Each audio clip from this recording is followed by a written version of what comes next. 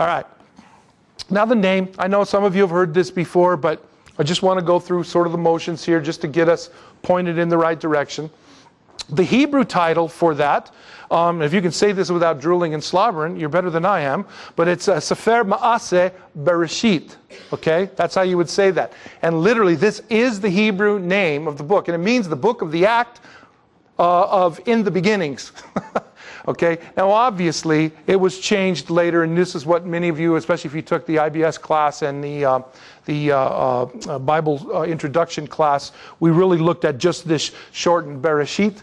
And really what that simply means is it breaks down to the beginnings or origins, okay? So that's the Hebrew. Now the Greek is where we get the title of the book Genesis from. That is Genesios, is how you would say that. For us, it would be Genesis, and of course, it also means beginnings. So the title that we use for this particular book, we're using the Greek word that came to us down through the ages, much like we do with the name of Jesus. Jesus was his name, when actually it was Yeshua. But anyway, so that's what you've got going there. So that's what the name means. Now, the next thing you have to do is you have to argue with people over who was the author.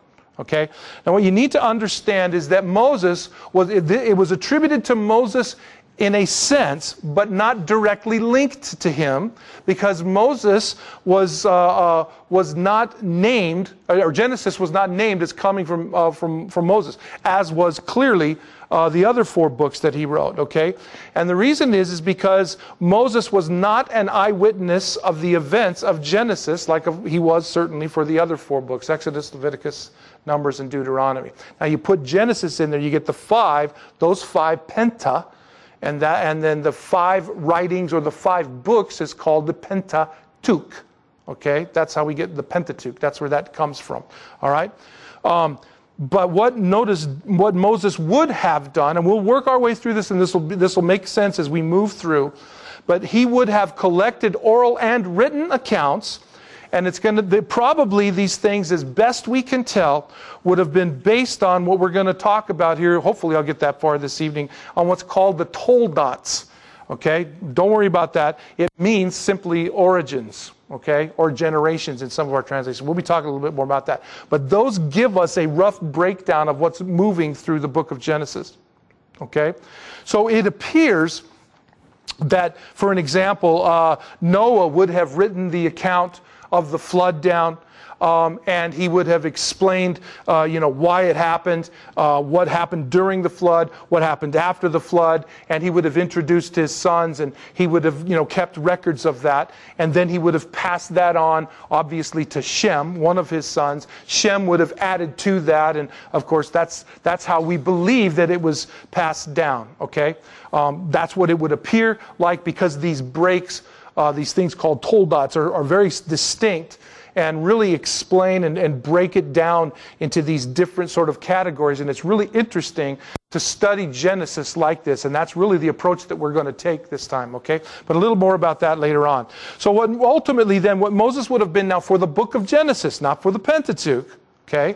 In other words, all 5, but for Genesis, he would have been the compiler as well as the editor. So in other words, he would have added some things to those accounts that had come to him, maybe from some oral things like that, and that's what we have. But he would have been the compiler and the editor, but not the author of Genesis. Again, that would have been passed on down, and ultimately it would have landed in Abraham's hands, and then Abraham would have passed it on to Isaac, Isaac to Jacob, and Jacob to Judah, so on and so forth, until you get all the way. Then Moses now, has access to this stuff. Okay, so that's just basically a couple of things. I don't want to really spend a lot of time in this.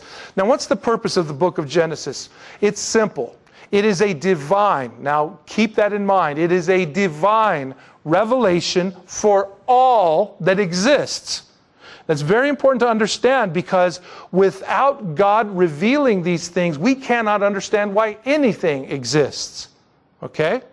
So what God has done in the pages of this book that we call Genesis, what He has done is He has given us a first-hand account from Himself at times and from His people at other times about how He worked and how he ministered or he dispensed His grace. If we're talking about the dispensation concept, how He dispensed His grace during certain periods of history.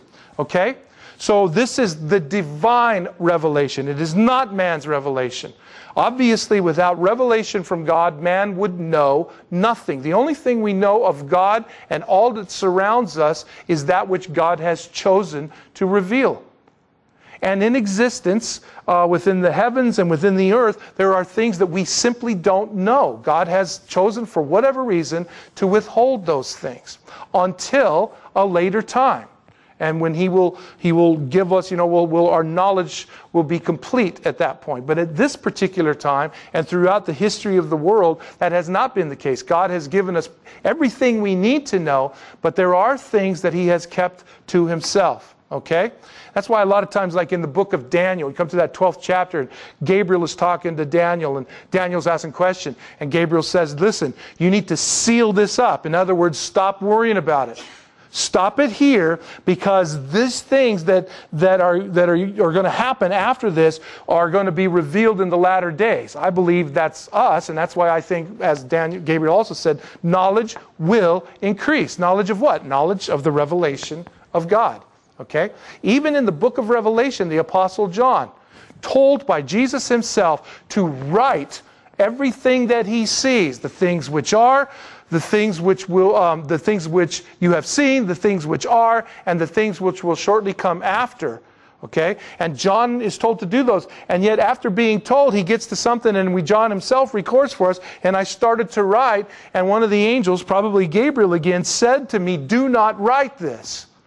So God has reserved some things that He has chosen not to reveal to us. We don't know what those things are. We can spend the rest of our lives trying to figure it out, and we're not going to get it.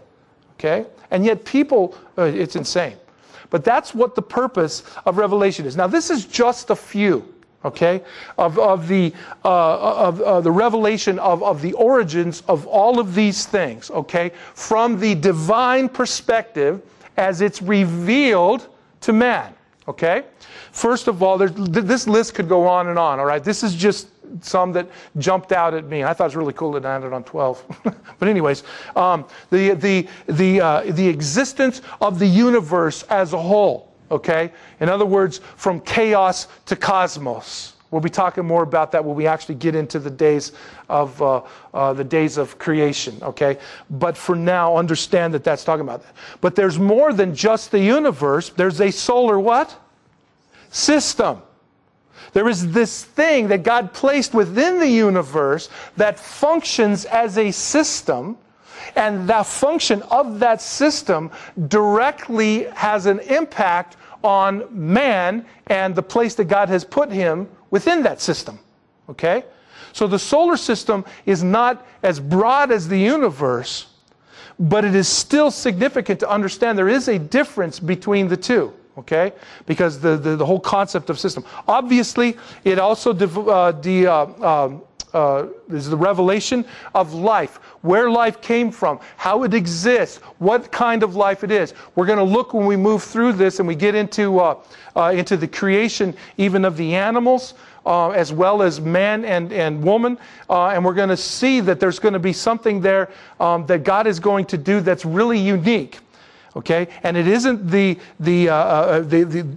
creation of man in the sense that God forms him from the earth. No, the body, in other words, the physical side of man, was just that, formed. It was not created. That is not the creation of man. The creation of man comes when God breathes life into his nostrils. That is why. We're going to explain why, because that Hebrew word bara. Okay, anybody from IBS remember what bara means? Hebrew word? And now you know why we go back over these. I'm just kidding. Bara is that Hebrew word. We're going to spend a lot of time on this. It means to bring something into existence which did not exist before. Okay? So the forming of the body of man was formed, not created, because it was formed from the dust of the earth, something that already existed. That is not the creation of man. Okay? So you got this body laying there, and then God breathes, and then that thing becomes a nephesh. A living being. In other words, God gives it a soul. And notice that the soul originates from God. And then he also gives that body a spirit that allows that new creation now to communicate with God. So we're going to be looking at all of those things and getting a better handle on that. And I'm telling you, it'll really help you to understand how you are and why you function, because you were created in the image and likeness of God. That's not just a saying. That is absolute certainty. And when you understand that, this body, soul, spirit concept, and understand what God has done through this, as he reveals life by giving it to man and then of course to the woman, all of a sudden you kind of go, wow, so that's why we do the things we do. So life and what that really means, okay? The nefesh, a living being, okay? And then he breathed into man the spirit, the ruach, okay? The Holy Spirit is the ruach hakodesh. That's spirit holy is what it amounts to. But the ruach. So man becomes this thing that's alive. Animals as well, but they're missing something. Okay? Interesting. We'll go on to that when we get there. And then, of course, I've been battering this already. Man. The existence of man and what that means for man to be in God's image and likeness. This will really be helpful to you. I would encourage you to try to really be there when we get to this part. And of course, the institution of marriage. The institution of marriage was ordained by God, not the U.S. Constitution.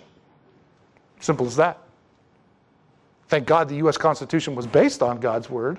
Well, until now, everybody's trying to change it. But this is where it originated. It was God's idea, not man's. Okay? So we're going to see the revelation and the origin of marriage. Of course, the next is pretty obvious. The origin of sin. Where did sin come from?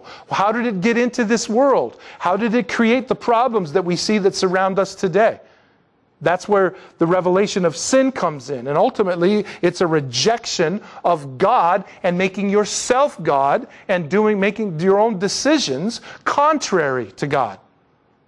All of the rest, whether it's adultery, whether it's drunkenness, or, fill in the blank, pornography, are the results of taking the place of God. Okay?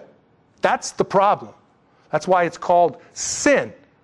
The sin is a rejection of the Creator and trying to function in life apart from Him, which is what Adam and Eve ultimately ended up doing by their dumb decision. Okay? And when they sinned, they rejected God. The result was sins that followed that. Okay? One of those sins would be their son. One of their sons would murder the other one. Okay? So we're going to be talking about all of that. Obviously, language. Okay, the creation of language. It is clear from Scripture that from the get-go, when God created man in His image and likeness, Adam, of course, we're talking about here, that Adam was created with the ability to communicate to God. Okay? And the ability to write, because he's going to say, this is the book of the generations, or the Toldot, of the heavens and the earth. So that tells us that Adam was not only created with the ability to communicate with God, okay, but he was also created with the ability to record that communication with God. It gets really interesting when we get into this stuff. Of course, culture comes out of that. We'll see how different cultures and how the original cultures had moved so far after sin, in other words, the fall, how sin began to multiply and sins were the result until you get over there, till now there are people who are actually raising up and shaking their fist in the face of God. And then there's sin in the spiritual realm, as there's an attempt to pervert the created order, resulting in these folks that we know from the Scripture as the Nephilim. Okay? To which God would say, no. Okay? So all of these things, so culture. Then, of course, the nations. We get to Genesis chapter 10. You see the nations. Where did the nations come from? To this day, people try to figure this out. And it's interesting that every time they try to figure out and they tell you that it came from Africa, they find out they were wrong. And it ultimately it initiated from this place that in the Bible was called Mesopotamia. For us would be the Middle East. Okay? That's where this all comes out of. And the nations then go into their different areas and you tie the languages all tie into the nations as well. I can't believe I said lungs. Okay, and then the government is established first with Noah. Okay? Now, you get off the boat, hey, the animals are now afraid of you. You're no longer be a vegan. These animals, you're going to get to eat whatever you want to eat. This is where hunting got real popular. He had a killer crossbow. I don't know what he had, but anyway. And then God tells Noah that now from this day forward, if any man murders another, then his life must be taken.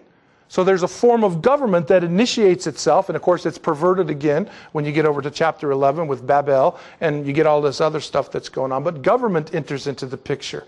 And we'll see when we get through those nations how the type of people that these guys were and where their the character, I guess, of the sons of Noah and how that passed on to their descendants, and you'll recognize that when we start talking about it, and recognize it in the map, even as we understand it today.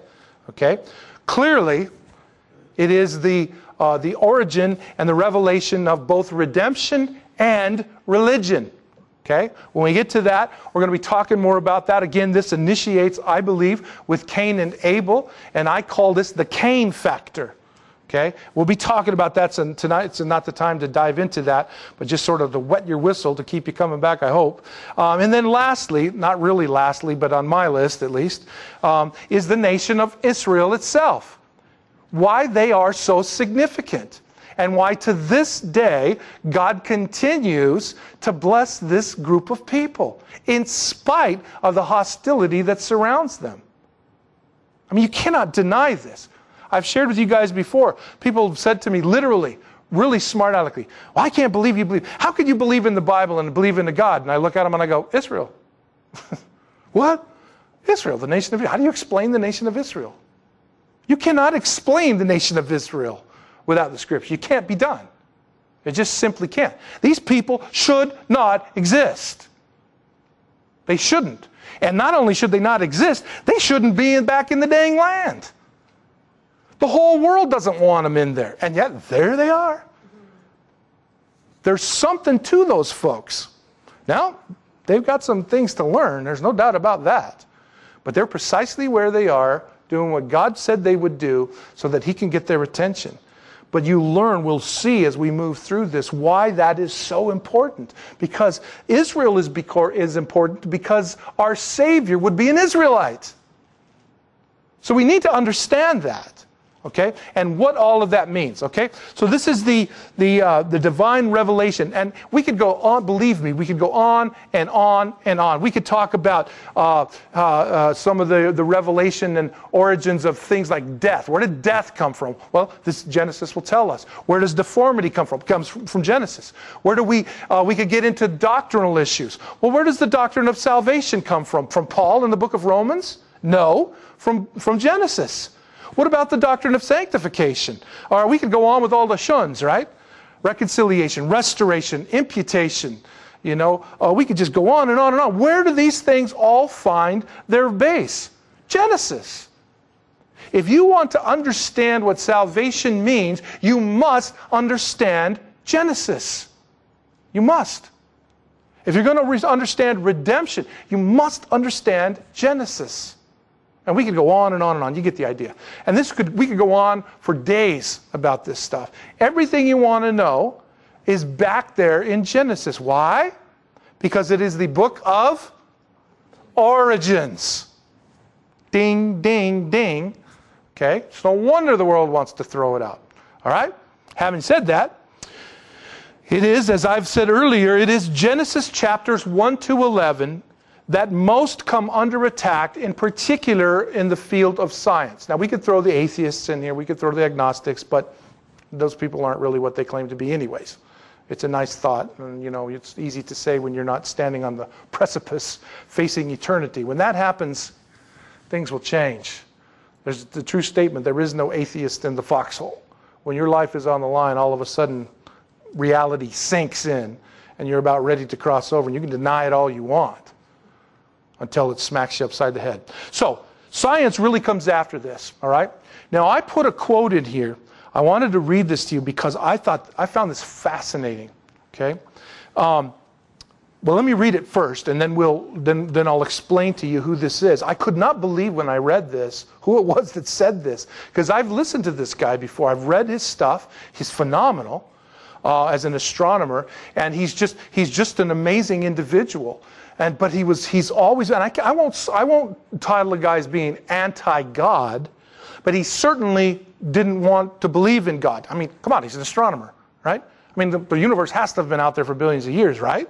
So the guy was certainly not anybody but this was written just only about 12 years ago, which is interesting. And I was reading this as I was typing it up, putting it onto the PowerPoint today, and I'm thinking, man, Lord, I know who this guy is. I've read his stuff. I've watched him. I've heard stuff.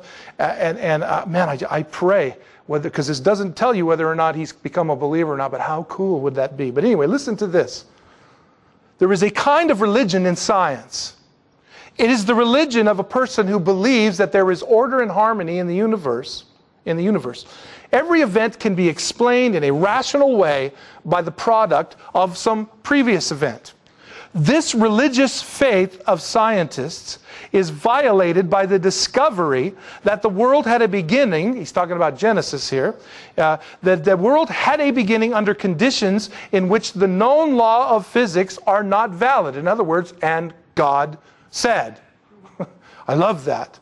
And is a product of forces or circumstances we cannot discover. He that comes to God must believe that he is. God never tries to prove his existence. Never, ever. You're either going to take him at his word or you're not. Okay?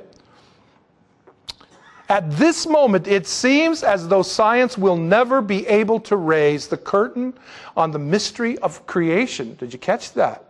He's put creation in there. Interesting. For the scientist who has lived by his faith in the power of reason, the story ends like a bad dream. You think? Yeah. It goes back to this factual stuff we were talking about. I love this phrase. I meant to underline this. I forgot. Sorry about that. But notice this phrase. He, that is the scientist, has scaled the mountain of ignorance. He is about to conquer the highest peak. And as he pulls himself over the final rock, he is greeted by a band of theologians who have been sitting there for centuries. Holy cow. Now this guy gets it. Even if he is an old dude. He finally figured it out. Science simply cannot answer the unanswerable. It can't do it. And more these guys are coming out and standing against this and simply coming to terms with the fact that our system does not work. And for years, when I've talked with these people and stuff, and those that would hold to this, I have said, listen, science and religion are the same thing. Exactly what this guy's been saying. And they said, well, that isn't true. Science and faith aren't the same thing. Yes, they are. Because you guys are claiming to believe in something that cannot be proven the same way that I do. But for me, you call it faith. If you want to have trust in something that you cannot test, reproduce, which is the basic definition of science, and you choose to believe in that, I'm okay with that, but let's call it what it is, folks. It's faith. It's faith. So it's a religion. That's what this guy is talking about. Okay? Interesting. Who is this? Robert Jastrow. Now, I don't know if any of you are familiar with Robert Jastrow, but trust me, this guy was up there in the science field, and I'll bet he got no end of garbage for writing this. Because where did he write it? In God and the Astronomer. He wrote it in the year 2000, and there are the pages. Who is this guy? He's the director of the National Aeronautics and Space Administration. He's not a lackey. He's not an underling. He's the director. I bet he doesn't hold that position currently, because they tend to lose their positions when they do this. And where does he serve in this capacity? At, of all places, the Goddard Institute. Holy crud. For this man to make this statement, it makes me want to jump on my desk and just go, yippee, finally.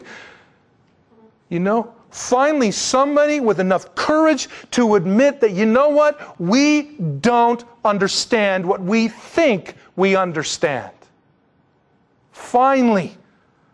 Somebody is so well respected within the scientific community has finally come out and stood against this stuff. Now, is he a believer? Isn't he a believer? It doesn't say. And I've seen a recent, if you saw, what was the...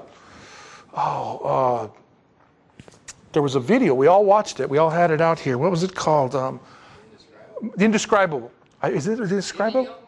Yeah, it's the video. At the end, if you look, when they got all those things, it says there's an interview with Jastrow, Robert Jastrow, and this is one of the things I watched.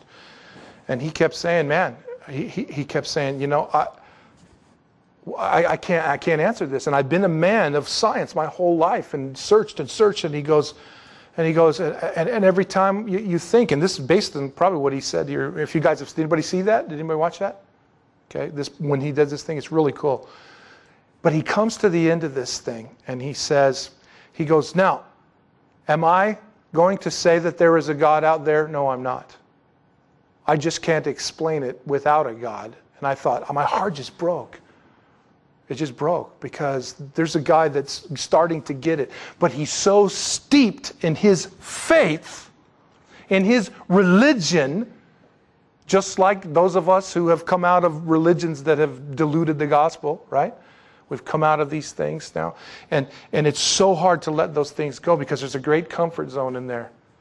And that's what he's talking about. So I thought this was really phenomenal. And I wanted to put this in there because as we're talking now about the divine revelation of the origin of all things, that list plus all those other things, I just thought this would fit really well in there. I just found this to be phenomenal.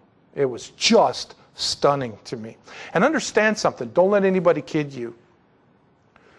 True science, and there's a lot of true, good, solid science, never disproves the Scripture. In fact, the Scripture always proves the science. You see, what we as believers have to do is stop being guilty of what the world does. We don't look at the Bible through the filter of science. No. No. We look at science through the filter of the Scripture. And when they don't line up, science is wrong. It's as simple as that. That's what those guys would not admit on that program I watched the other night. They couldn't bring themselves to do it. And it's interesting to me how they always bring these well-known, big-name guys and stuff, and they never talk to the local yokels like you and me. How come we're never on these shows? You ever notice that? Because you know why? We don't have PhD after our name. Piled higher and deeper, right? But no, they're never going to ask us. These guys are so smart and so intelligent. God bless them. Their positions, their recognition is at stake if they would come to something like this. But you know what? Isn't it time to stand up and be a man? I think it is. It's part of the problem. So there you have it. So never allow anybody, I don't care who it is, to tell you and compare science and the Scripture. Where the Scripture says something science does not, you go with the Scripture because it's from God, and He knows a lot more than the scientists do. Okay? That's because He has revealed the origin of all these things. Okay? So, now jumping off again, chapters 1 to 11, we will find the origin and the history of humanity, and that's why chapters 1 through 11 are so greatly attacked by the critic and those that would condemn belief in the God or the God of the Bible. Okay? Because those chapters, you cannot allow those chapters in and hold to what the world wants to hold to. And again, tragically, the church has shifted that direction. What a tragedy. But chapters 12 to 50 give us the origin and the history of Israel, and the reason that's important, and their crucial role in God's plan of redemption. Without Israel, there is no Messiah. Without Messiah, there is no redemption, and without redemption, there is no salvation. We have no hope. None. That's why those chapters but they can deal with 12 to 50 because it doesn't try to tell them where they came from. 1 to 11, now that's a different story. Can't accept that. Okay? Now, while in Genesis we see the origin of things, while in Genesis we see the origin of things, Revelation records the culmination of those same things. They're like bookends. I don't know if you guys have heard this said before, and I know some of you are familiar with all of this stuff. But what happens in Genesis with the creation of the world and therefore fall and all that brought into it is all completely reversed in the book of Revelation in chapters 21 and 22. Okay, not the whole of the book, the last 2 chapters. Okay, so here's what this is now what this is Henry Morris in his commentary, the Genesis record. He says Genesis is important not only as a history of man's origin, but also as a prophecy of man's future. The book of Revelation should be taken literally, chapters 1 to 11, should be taken literally no less than the book of Genesis. Oops, I'm sorry. He's talking about Revelation, not Genesis. Genesis isn't capitalized there. Paradise lost in Genesis becomes paradise regained in Revelation. Okay?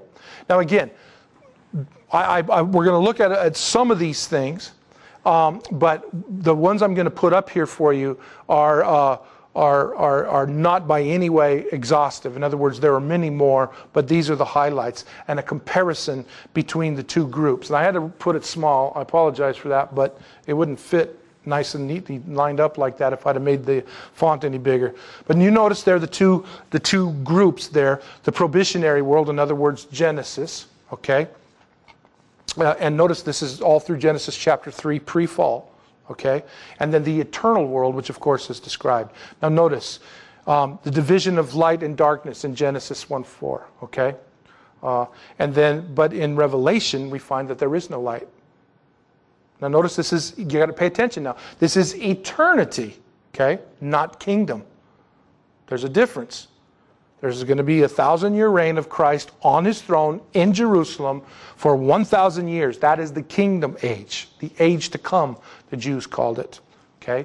And then at the end of that age, the kingdom age, eternity enters the picture, Revelation chapter 21, 22, okay? So we have yet to go through much, there's much yet to go before we actually get into what's called eternity. And in eternity, of course, there's not, this is where in Genesis 21, 22, this is where you read that there's a new heaven and a new earth and a new Jerusalem, for the old has passed away. God is not going to rework this. It's under the curse.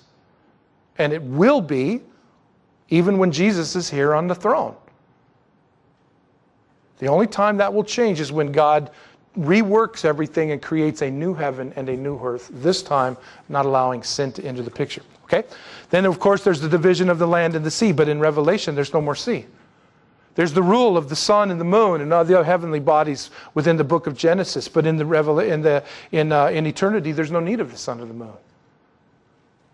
Man is in a prepared garden in Genesis chapter 2. That garden is called Eden. It's a specific, unique place that God prepared specifically for man. Okay, but in the eternity, man is in a prepared city, the New Jerusalem. There is gold in the land in Genesis that flows out through the 4 rivers, the Pishon, Gihon, the Tigris, and the Euphrates. But there's gold in the city.